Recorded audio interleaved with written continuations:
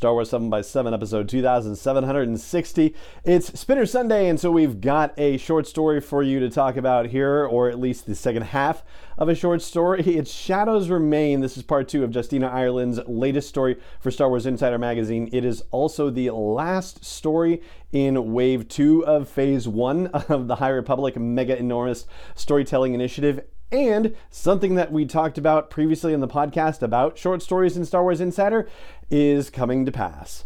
Punch it!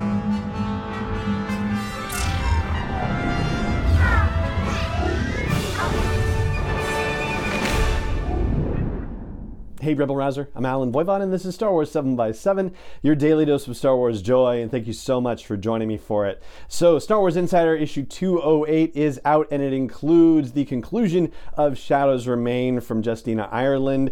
So, we'll do a little 5 highlight thing like we often do.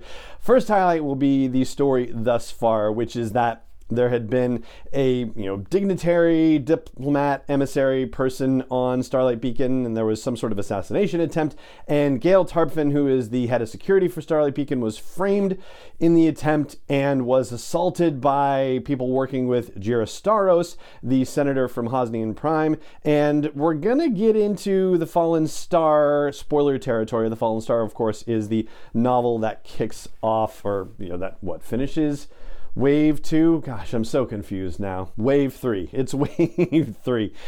So anyway, Jira Staros is working with the Nihil and is part of this plot which involves whatever this assassination attempt was and kidnapping Gail Tarpfin. And so the framing of it, though, is such that when the story opens, we have Velko Jahan, who is the administrator of Starlight Beacon, thinking that Gail Tarpfin is possibly a traitor and is possibly the person behind the assassination attempt, but Velko's gut says, no, this can't be the case. So the second highlight to share is that Gail has actually been taken to no space. So Gail wakes up from being knocked unconscious and is bound into a chair on a ship, and Gail can see out the windows, and she's just seeing stars passing, and is informed by one of her captors that they are in no space.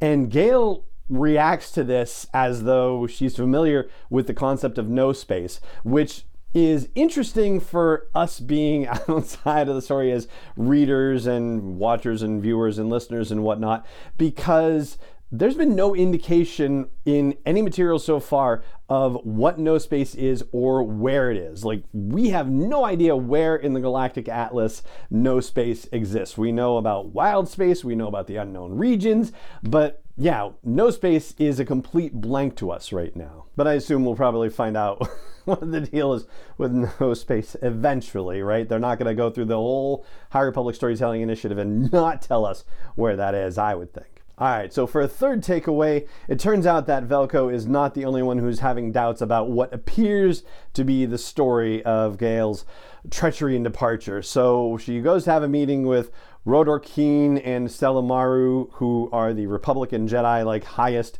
officials on the station. I mean, aside from Avar Kriss being the Marshal at this point, which she still is the Marshal at this point and has just the briefest of cameo appearances as she is leaving the office of Rodor Keen where they were having a meeting or whatnot.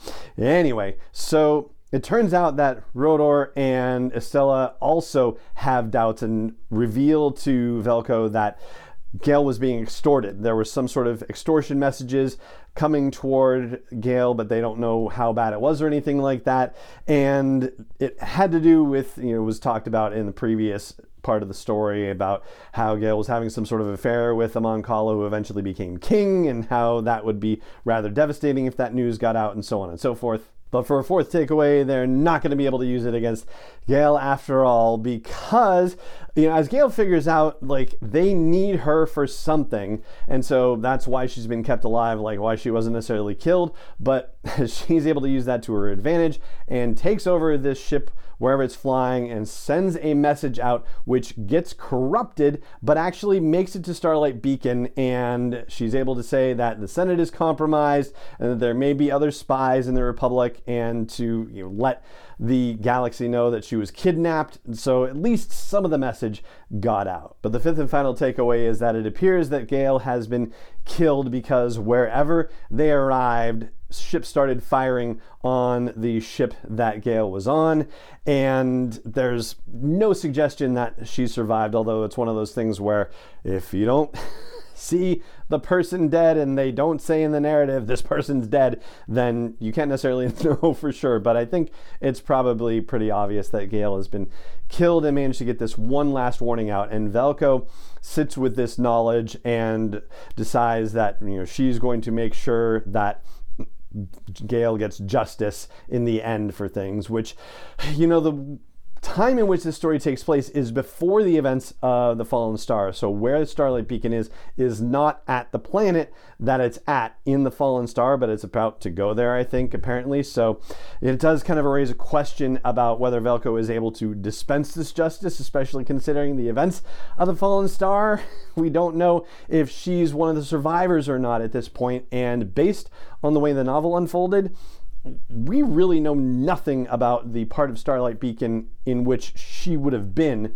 So yeah, there's, I think, a little more to tell. And I know that we are not totally through Wave 3 and that there are stories that seem to predate the events of the Fallen Star as well that we still haven't gotten yet. So maybe Velko survives this and is able to pursue justice. Wouldn't that be nice? But as of this moment, it's kind of an iffy proposition. And so that's the 5 highlight summary of part 2 of Shadows Remain from Justina Ireland, which is the last short story for the High Republic for Wave 3 in Star Wars Insider. And that means that, we're still in Wave 3. We've got other stories to come, but they are stopping with that because we talked about this when we did the short story preview for 2022 and about how the next issue of Star Wars Insider had already had promotional covers released, and the blurb on the cover just said a short story. It didn't say a High Republic short story, which I flagged for you and said, hey, that's unusual. That seems to indicate that they're not going to continue with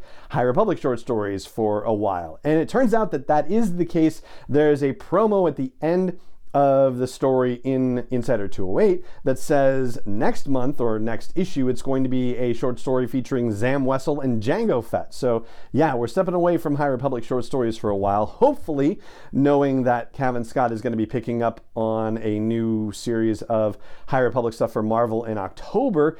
Maybe that means that we're going to get back to High Republic short stories once we get into Phase 2 later this year, but for now we are stepping away from High Republic stuff in Star Wars Insider. So there you go. That's that little bit of news. And that is going to do it for this episode of the show today. It just remains for me to say thank you so much for joining me for it, as always. And may the Force be with you wherever in the world you may be.